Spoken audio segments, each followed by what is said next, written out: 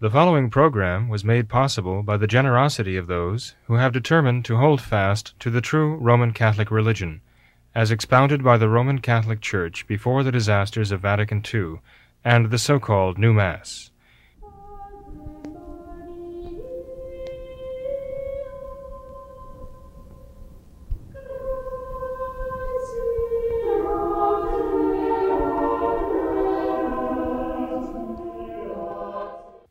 Welcome to What Catholics Believe.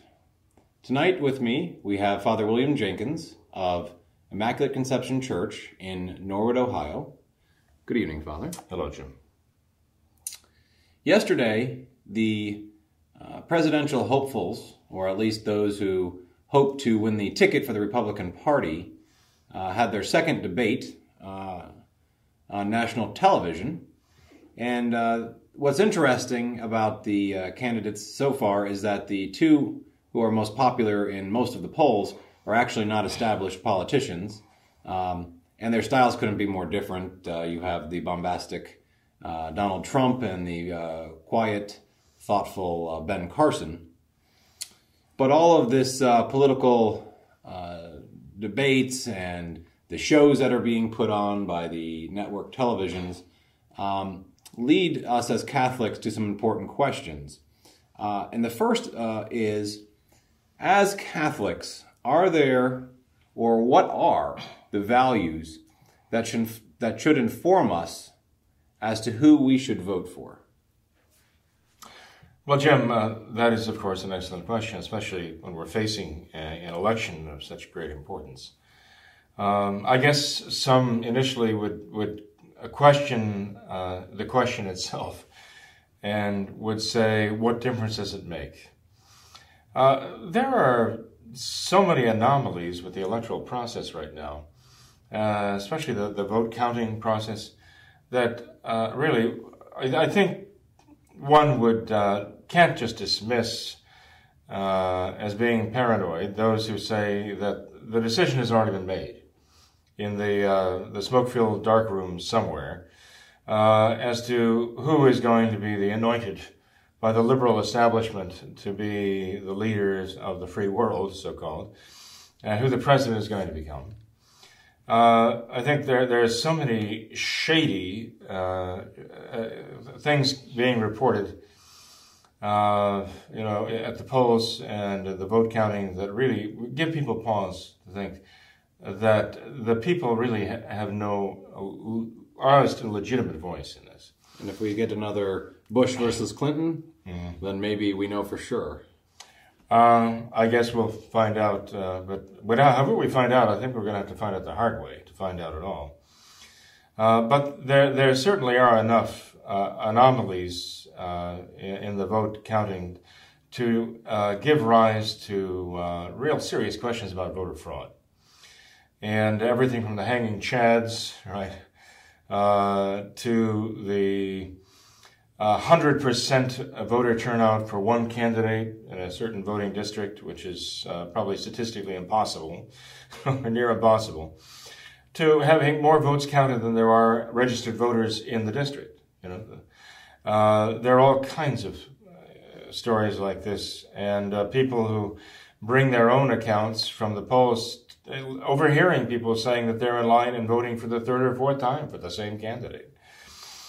So there are a lot of suspicious things that make people think, well, the election is worthless. It's just theater is all it is. Well, theater it might be, and I'd have to say that, yeah, definitely there's a lot of theater and theatrics involved. You mentioned Donald Trump on the one hand and Ben Carson on the other, and how polar opposites they are in their styles and their personalities. The fact that they're not career politicians is really the one thing they have in common, I guess. But the antics of some of them, I've likened to the Three Stooges. How they're picking at each other and poking at each other, and they're more involved in attacking each other than they are actually addressing the issues. One thing that seems impressive about Ben Carson is he doesn't seem to lower himself to get into that ad hominem just trying to elbow everybody else out of the way. He seems to be a thoughtful individual who really does look at the issues and the welfare of the country. That's how he impresses me. And he's not the only one, but he certainly does seem to stand out in that regard.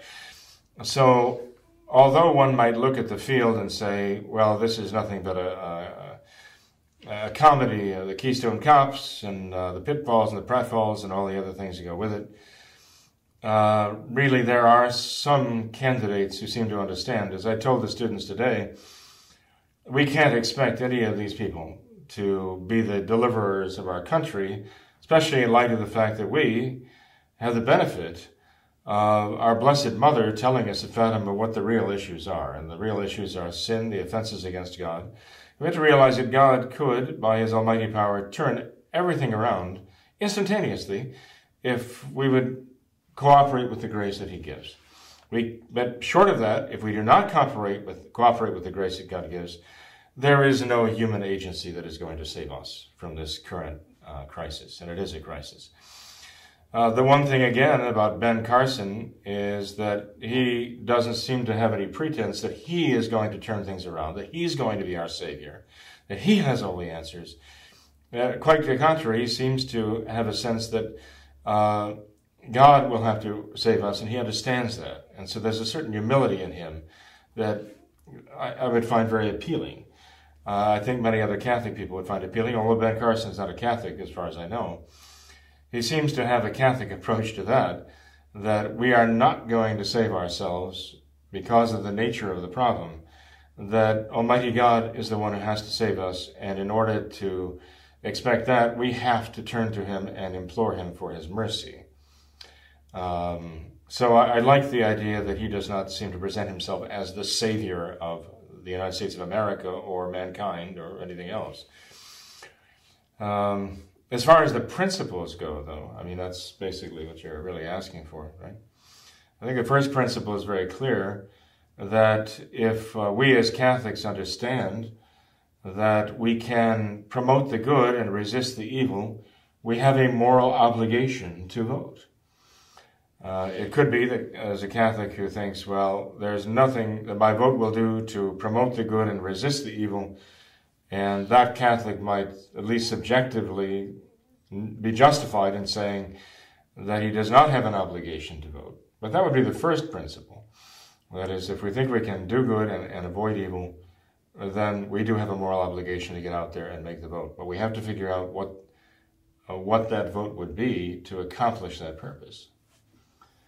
So I don't want to monopolize I could go on and on, as you probably have detected. And maybe I could summarize a little bit of what you have said and see if I'm understanding it correctly, and correct me if I'm wrong, so our viewers. Catholics should start with prayer, because Our Lady tells us that we should do before we do anything else. But that's part of the discernment as to know the answer to that question. Correct. You're right. And then well, you used Ben Carson as an example of this, but one of the traits we should look for in the people that we're voting for is someone who is a God-fearing individual who also displays that humility that goes along with that. And then finally, let's face it, probably since the very first elections in the United States, I mean, there's evidence that when they were voting for the Virginia House of Burgesses, that there was times when the candidates would line the voters up in a certain manner to come up to vote, because the voting was done publicly, and then people had a tendency to swing their votes to whoever was the more popular candidate. So if you could get your people up there to vote first and they'd yell out your candidate, then everyone else would get up there and be like, we want to vote for the winner, and you could win that way. So voter fraud is something that's probably been with us since the beginning of our country. Oh, right. But that doesn't mean that we should give up. Right? That we still have the obligation to make the best choice that we possibly can, and then vote. Well, in our country, I mean, that is a matter of the responsibility of the citizens to vote, and we have the vote. People did not. Human nature was always there, but it's only fairly recently that people had the power to vote, except for the pure democracy of Athens. We know how that worked. But we don't have a pure democracy. We have a representative democracy, a republic. And that imposes upon the citizens an obligation to vote their consciences. for what they believe is the right. You're right. They should start by prayer, clearly. And if they vote for somebody as Catholics, they need to vote somebody who himself will also pray for God's guidance. But you're looking for people who,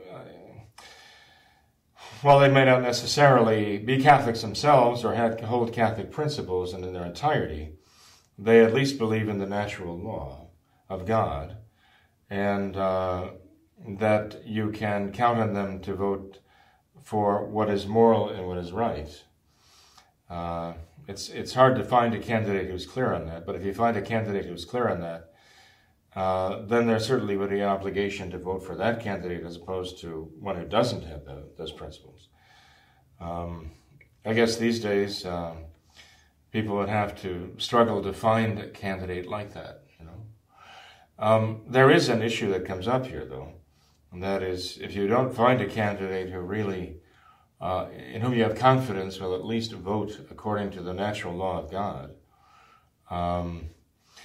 that must you choose the least of all the evils. If you have a slate of candidates who you do not trust to vote for morality, as we Catholics know it to be, the moral principles, how does one determine who is the least of all the bad candidates, the lesser of evils, or the least of evils?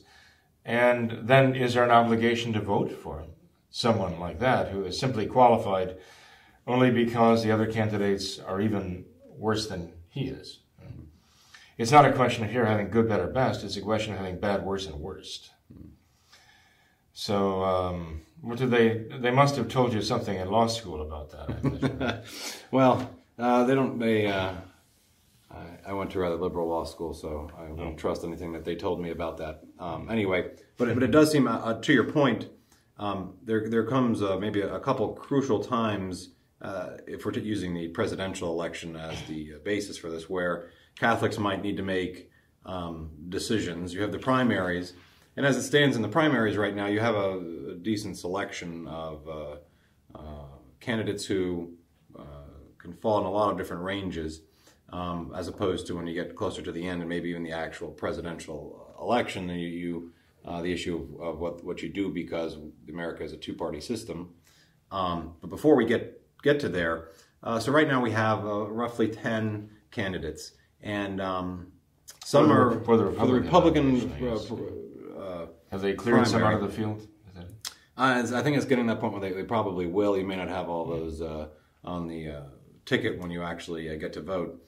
But the question that maybe Catholics might struggle with would be, so you have a candidate who's pretty strong in most areas, but then maybe they fall off the bandwagon in one or two areas versus someone else. How do you balance that? I mean, are there priorities that should be given first of all? For example, being pro-life.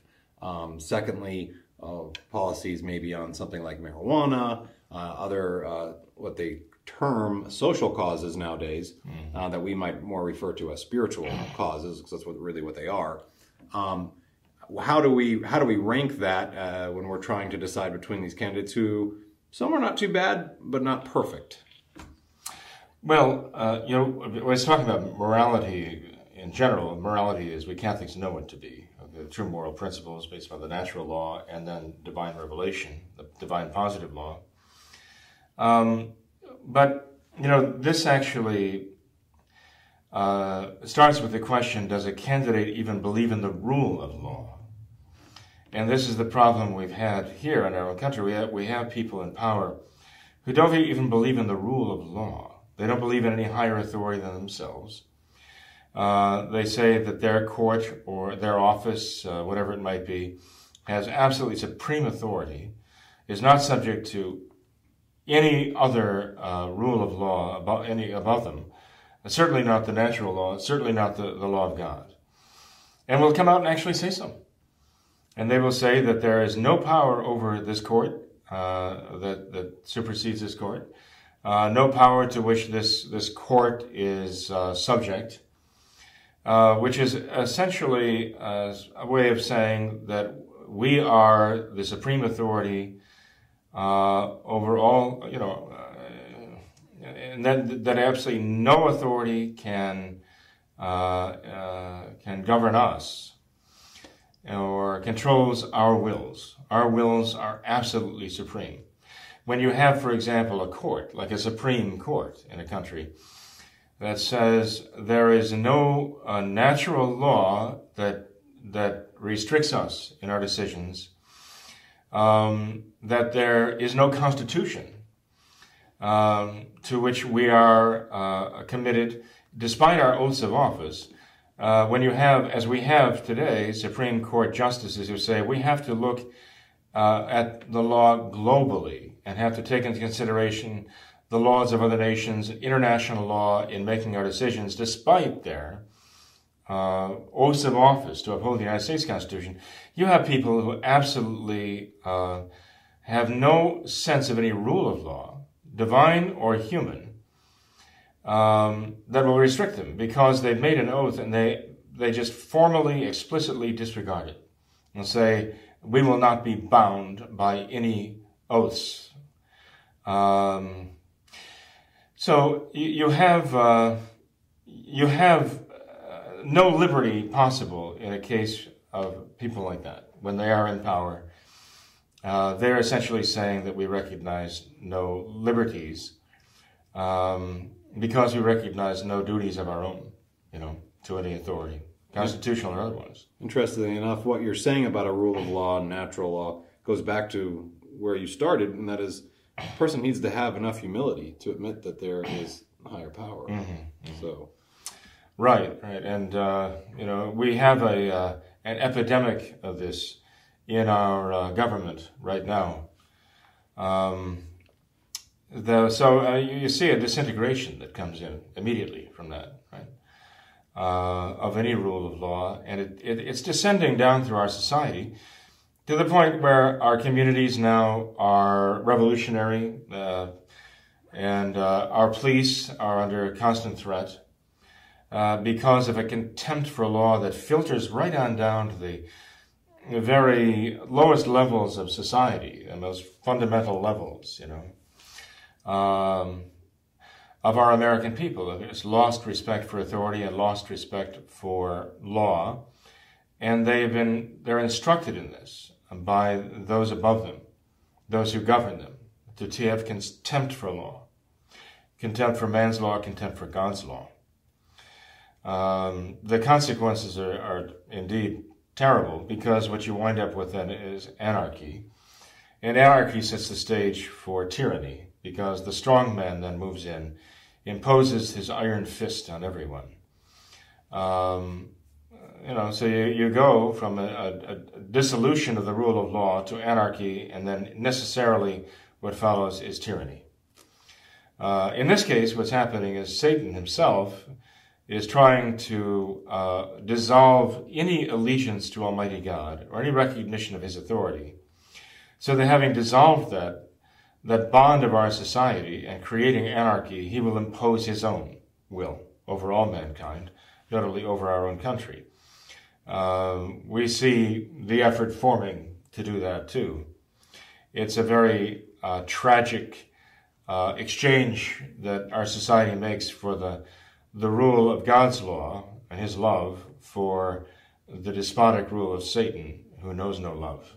It will be just horrific. It'll turn, talking about creating hell on earth. Well, this is that's going to be. Unless, we respond to the grace of God as Our Lady asked at Fatima.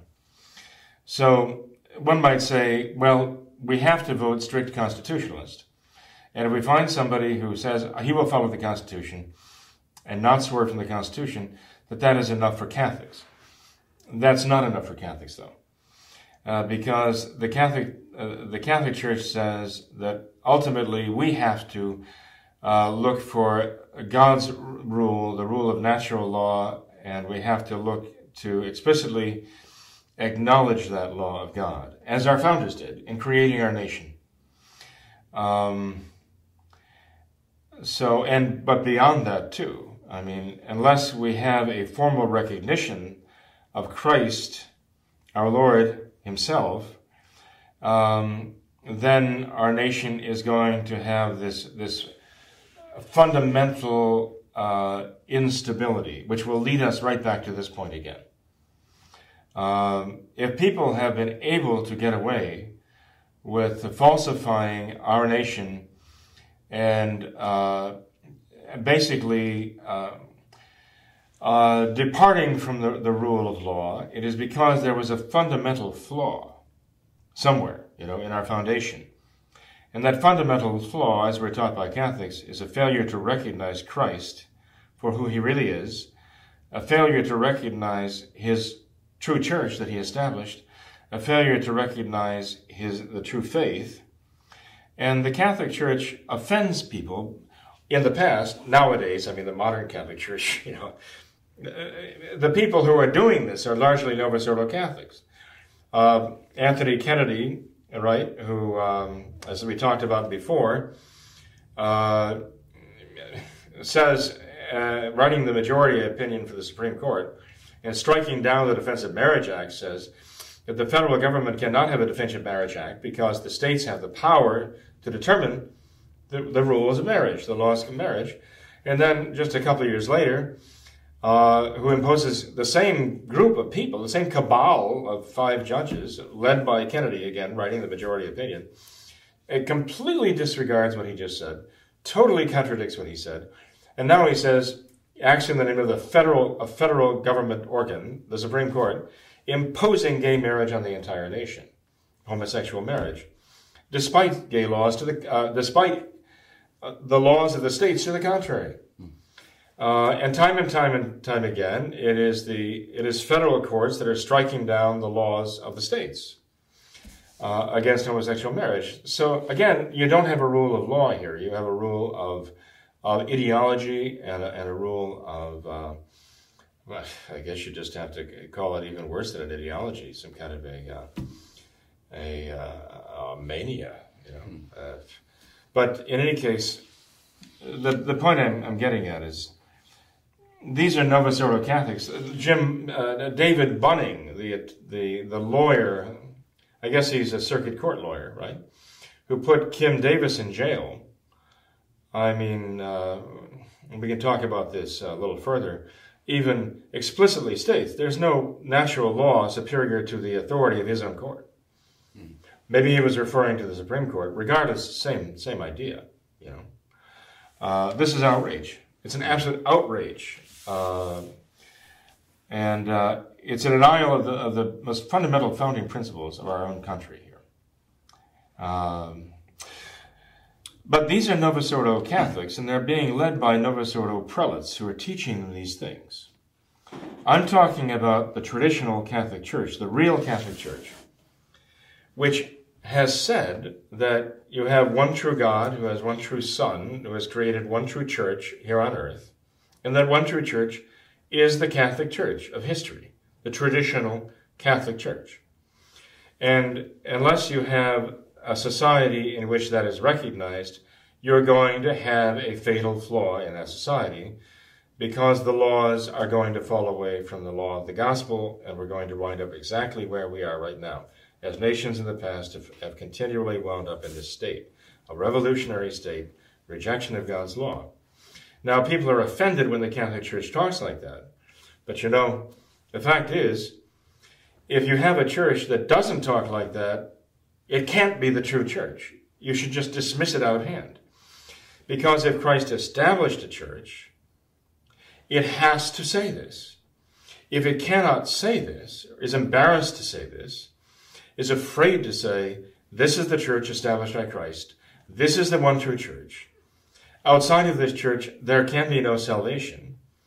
And outside of the church, there not only can be no salvation for an individual soul, but for society also. That society will always go off the rails unless you are following Christ and the law of Christ. You're going to wind up exactly where we are now. If you have any church that cannot or will not say that should be immediately dismissed. Because you say, well, what's the point? If this church cannot say this is the church established by Christ, and it has his authority and speaks with his authority, then why would I, as a Christian, give the time of day to a church that cannot say that? And if I am a Christian, why would I object when there is a church that actually says that and says it boldly and stands up for it and is willing to suffer martyrdom for saying that? If there is a church on earth that was established by Christ, it has to be able and willing to say that. We are the church established by Christ.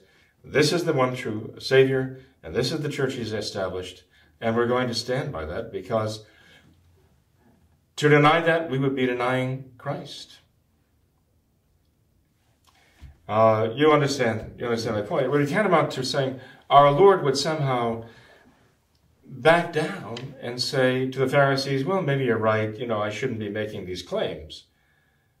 Well, then, if we see in our Lord someone who boldly says, I am the light of the world, I am the way, the truth, and the life, no one comes to the Father but through me. If our Lord Jesus Christ says that, then any church that he establishes is going to have to be able to say that. And the moment it stops saying that, as we see with the Novus Ordo, Catholics should, and all Christians should begin to wonder, well, how can this possibly be the church that Christ established now? So I'm just saying that we need to think as Catholics on this issue when we're choosing the leadership of our nation, and not be afraid to vote our Catholic principles. In fact, we should be very, very much afraid not to vote our Catholic principles. And the idea of I think that you made about the lack of Christ, the lack of Catholic principles in society, I think actually is the answer as to how you get these judges who talk about the fact that natural law does not supersede the court's authority and other statements like that, because it all goes back to the idea that and it started in the 1800s with communism and the infiltration of our educational system.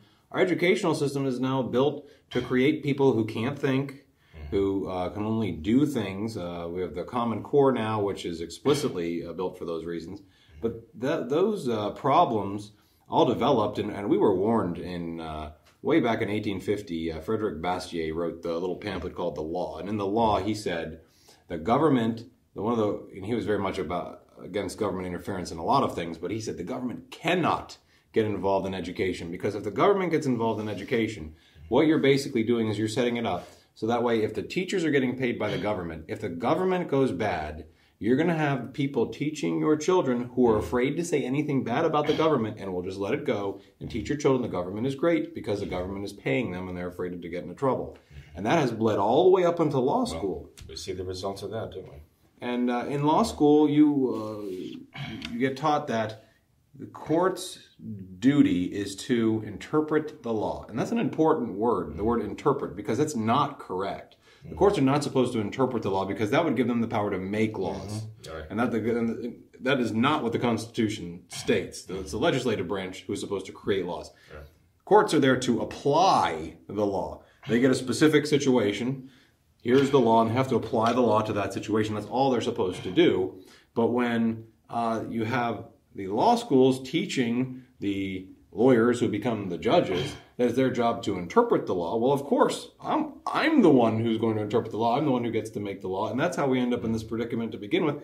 And it all begins because of government involvement in the school system, which we were warned about 160 years ago. Right. Well, that's a very good point. Frederick Bastiat talked about that very clearly. And I guess in his own day, he was considered a bit of a liberal, because I don't know if he really saw this necessity of fidelity to the gospel, Christ as he really is, not according to the heretical, misinterpretation of the gospel and the caricature of Christ that is presented in the world today by a false Christianity.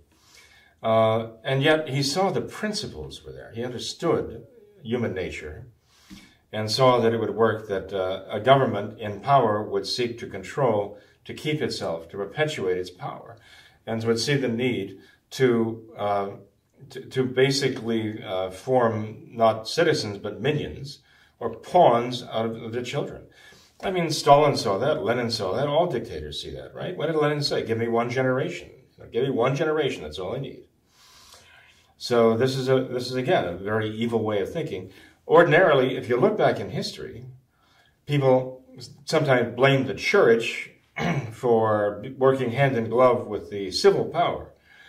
But if you really look back in history, without the prejudice, I would say, the anti-Catholic prejudice, you would see time and time again it was the spiritual power of the popes, of the bishops, who withstood the civil power and said, "You shall not pass," and said, "This is wrong.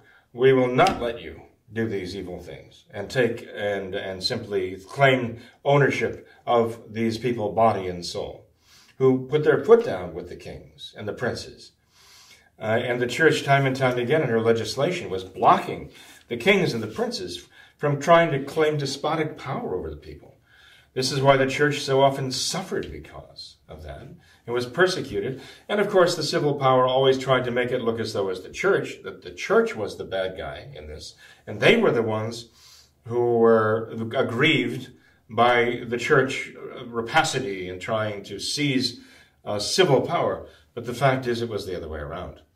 The church was often victimized and attacked by the civil power throughout history because she was willing to stand up for those her own people who needed her protection.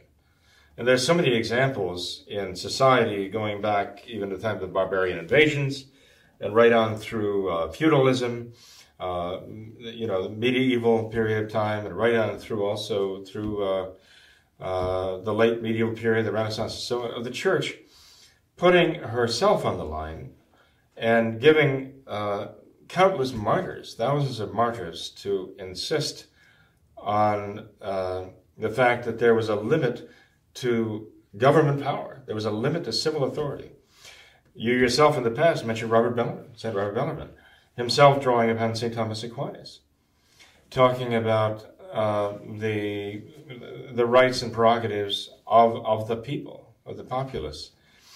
You yourself mentioned, and very, very well said, that it's not the Catholic principle, the divine right of kings is not the Catholic principle, it's a Protestant principle. That's what the Protestants insisted upon. And the Catholics said no.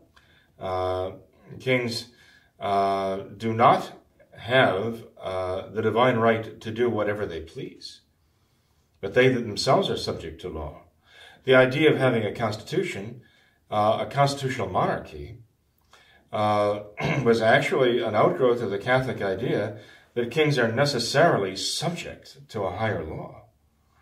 And the constitutional monarchy, the constitutional part of it, was actually making that explicit, the restrictions on the royal power. So the church is a counterpoint to that civil power. The civil authority is a very necessary aspect of liberty. And when we give that up, again, getting back to modernism, Pope St. Pius X, in his encyclical on modernism, Pascendi Dominici Gregis, points out that the modernists would say that faith, conscience, and the church herself have to be subject ultimately to the civil authority, because the church is in this world, and in pursuing her faith, she has to reckon with the civil authority and what she does. And the civil authority has to have controls over how their faith is expressed and how it's practiced. The modernists in the church, the modern Novus Ordo Church today, are betraying the Catholic people into the hands of these godless civil authorities right now with their modernist principles. And we're seeing the terrible consequences of that right now. We're about to see a spectacle as Francis comes to the United States of America and takes the stage with Barack Obama. And we see hope and change there. Which is hope and which is change, but we've got the hope and change team there, right? Right there on the stage before us, and we see where it's leading, and it's not good. And just to touch upon that a little bit, isn't Obama going to have a embassy of welcoming members there for? He's invited a coterie of people who flagrantly not only deny Catholic teaching in word, but flamboyantly contradict it in their manner of living. Nuns and a nun who is a great supporter of abortion, even being an abortion activist, transvestite, homosexual, and representatives of our society who not only do not represent really our society as such, but certainly not representative of Catholic principle. And I guess the idea is to test whether just how open and merciful and accepting Francis really is. If he's going to just smile and nod and go along with this circus that is being set up for him. Some have even suggested that Francis asked Barack Obama to arrange for such a welcoming committee for him, to set the stage for him, to show how accepting he is. How far we've come since St. Pius X, because during his reign, the former president Theodore Roosevelt was in Italy and was looking to have an audience with the then Pope Pius X, and some false rumors were spread by a Protestant minister who was in Italy about Roosevelt going to be meeting with him and how he supported this minister. And the Pope said, well, I'm not even going to meet with Roosevelt because, you know what, the appearance of me then meeting with him could scandalize the people. Mm-hmm. And even though it ended up not being a true statement on behalf of the minister. And now we have a Pope who is looking to put himself on a stage with any manner of rabble that he can possibly put together. Well, he believes in shock. He told the people gathered in Rio, make a mess of the church, they just make a mess. And he is a walking scandal. And people of the world love him for that. Not because of who he really is, but because of the persona he projects. You said something earlier, which is so true. I mean, people do not even think in terms of truth anymore. Reality for them is how they feel about the truth, how they feel about things. That's their reality. That's everything to them, how I feel about it. It dictates for them what is true, what is false, what is right, what is wrong. And it's all a matter of their own, whether it serves their own particular purpose, their own particular ego, their own particular comfort, or not. That's their reality. And, people go in for Francis because he basically not only caters to that, he kind of personifies that mentality. And so we're going to see something happening here very soon, I'm afraid, that is going to just ratchet up the level of scandal to those who believe in the law of God in the world. And his message is, don't worry about it, all God cares about is mercy. The only tradition of the church is change. People are willing to hear this right now because that's the way they've been trained to think or not to think. And it's taking us right down into the abyss. What I mentioned before about the question of voting for the lesser of evils, every time there's an election, whether it be an election for local offices or national office, the Catholic people, the real Catholic people these days, are conflicted by this. Not the Novus Ordo people so much. I mean, the majority of the Novus Ordo voters have voted for Barack Obama and people like him who are in favor of abortion and Planned Parenthood and all the rest. And that shows, again, the moral bankruptcy of the New Order church that calls itself the Catholic Church these days. I'm talking about the traditional Catholics who still hold to the real Catholic faith, okay? Still practice it by going only to the traditional Catholic Mass and believe everything in the old catechisms of the Catholic Church and believe they're held to live according to the Catholic moral principles. And that's the type of person I'm talking about is very so-called conflicted by this. And time again, we have people ask us as Catholic priests, what should I do? There are those who say we should vote for the lesser of 2 or 3 or 4 evils, or we should vote our consciences if we find a candidate who we know cannot possibly win the election, but that person actually approximates what we believe in, So should we vote our consciences, or should we vote the reality that we're given, the myth that is presented to us, in the hopes that we can avert the worst candidate of all? It just seems to me at this point that we've been voting this lesser of two evils path for years now, and you see where it's brought us. And I think really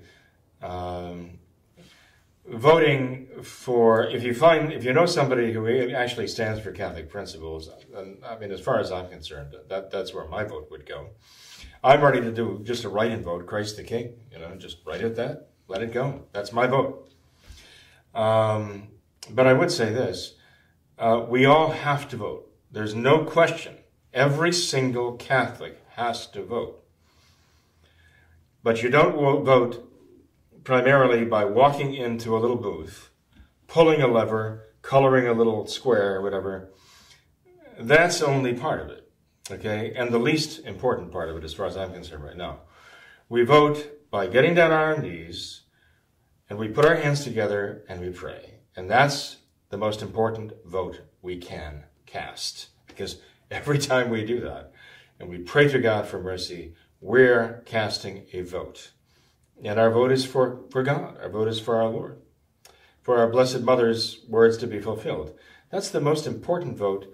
And as far as I'm concerned right now, that's the only vote that in the end is really going to matter.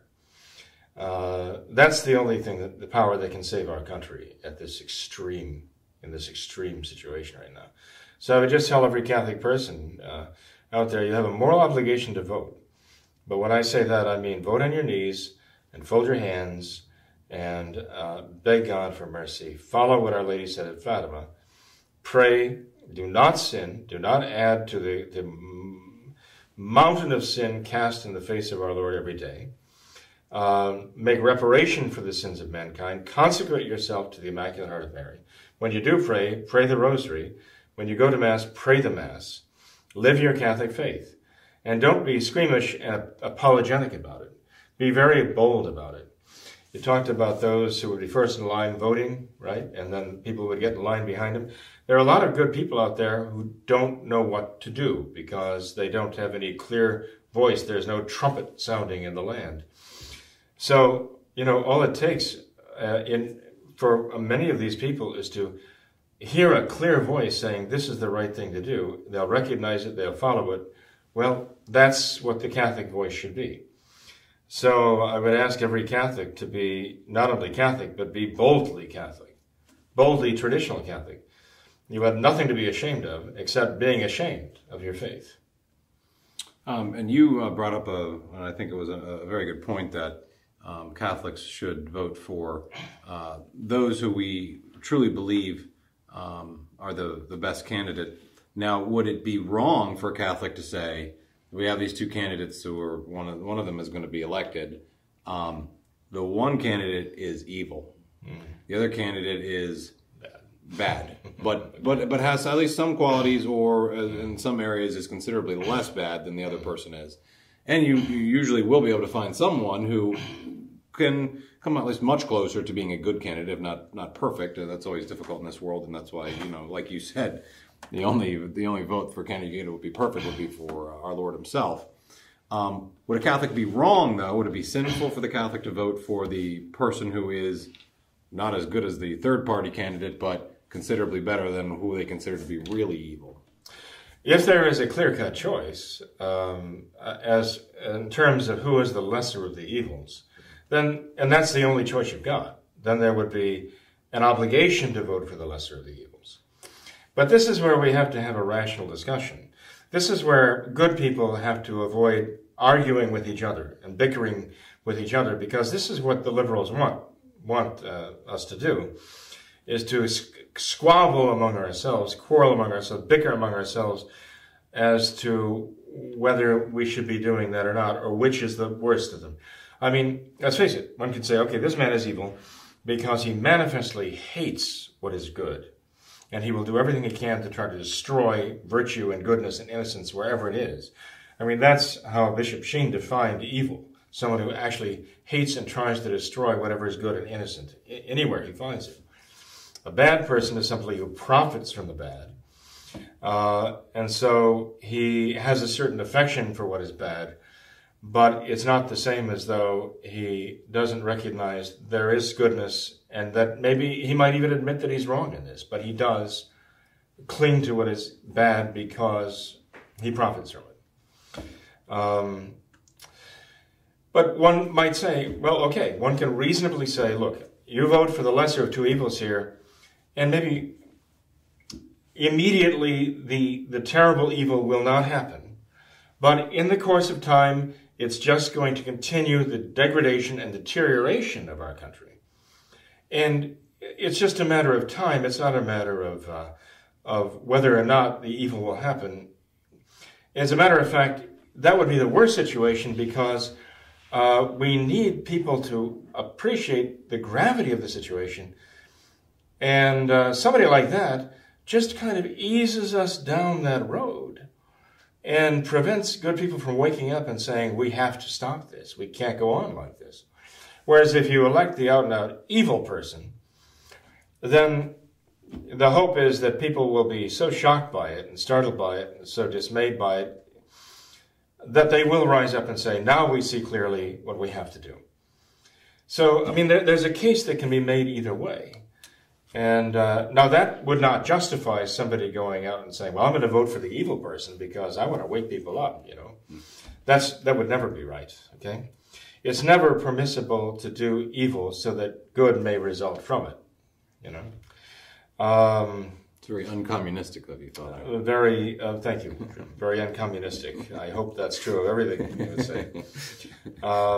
And that's true. You know, you're right. The end always justifies the means for the communists and for the liberals and the socialists and the leftists all the way down the line. But on the other hand, you know, the person could say, well, I'm going to vote for the lesser of the two evils, and this is who I see as the lesser of two evils, because that will give us time, and we can pray more, and we can sacrifice more, and hopefully raise the alarm and get a reaction to prevent our country from going so bad that we've reached the point of no return with God. So one can argue these things too. The point is, in this debate, though, we can't anathematize each other just because we disagree. There is no infallible answer that I can give you. There's no infallible answer that you can give. We can accuse each other of being illogical or whatever, but we can't accuse each other of being a bad person because we just don't agree that this is the lesser of two evils here, this is the lesser of two evils here, or it's just wrong to vote for the lesser of two evils at all here because they're all going the same place and they all start with the same principles, the same bad principles. There's room to have that debate among conservatives, right? Traditional Catholics. There's room to have that debate. But we have to be very civil and thoughtful about it. My thought on the subject of this, to cap up, because again, I know I can be prolix in talking about it, is look, if it's not important, then we should not bother arguing about it. If it is important, then it's too important to argue about. We have to have a rational, thoughtful discussion based upon prayer and hopefully reason enlightened by divine grace to see our way through this. Divide and conquer has always been the attitude of Satan. We can't let him get away with it this time. We cannot fall into that pit. So we have to be able to have a rational, thoughtful discussion about that among ourselves. Listen carefully, be attentive, but ultimately each one of us is going to have to do what he believes is the right thing to do in the eyes of God. And your point is very interesting that you made about the idea that if you actually finally do have someone who is elected who is evil. I mean, currently we have a president who is absolutely pro-abortion under all circumstances, who recently had the White House entirely adorned in the gay pride rainbow colors. Yeah. And it seems at least that though we have a few viable candidates now who have stepped forward who haven't lost traction like maybe they have in the past. So maybe there is hope. Well, there's always hope, you know, but it's going to ultimately have to come from those who are willing to cooperate with God's grace. I do see some candidates, I think, actually have that approach to life, that spirit, and they recognize that it is God's grace that about that it is really the only hope we have. And that, I think, does give us hope. Placing your hope anywhere else, I think, makes it hopeless, in fact. So let's pray for good candidates. Pray that God gives good candidates. Pray that then he gives those candidates the grace to persevere and gives us the grace to recognize them and promote those who promote him. But not be deceived, because all too often we see this. The liberals don't care what you say, as long as you do liberal. In other words, you can talk as pro-life as you want, as pro-marriage as you want, but when the time comes for you to actually vote, as long as you vote their way, they look through all the rhetoric and even consider there to be a certain art in deception. Might even applaud a candidate who speaks very conservatively, but gives them what they want. They consider that person to be on their side. But the conservatives seem so willing to accept rhetoric and all the rah, the pep rally stuff, and then the person gets into office, and they stab them in the back with their own ballots. And like a Judas, you know. But the time and time again, we see the conservatives falling into that same trap of accepting rhetoric. And then when the candidate gets into office and just totally betrays everything he said and everything he claimed to stand for, the conservatives wring their hand and say, "Did you see what he did?" But they're completely ineffectual about doing anything about it. Just the opposite of the liberals, you know. It's time that we... I think the conservatives are vulnerable to that. Again, because I don't think they have the right principles. I mean, you get people out there, members of the Tea Party, who I think had some good principles behind them. But time and time again, you find them talking, and what they're really concerned about is their money, their status of living, their liberties, and you don't hear them really thinking in terms of what's right and wrong in the eyes of God and trying to do the right thing precisely because it is God's will. They're concerned about just not having anybody encroaching on their their liberties or taking their money. So their bank accounts, and they're being free to do whatever they please. They may be on their third wife or fourth wife. They may be living with somebody out of wedlock, and yet they claim to be supporting marriage, using artificial birth control, yet they claim to be supporting traditional marriage.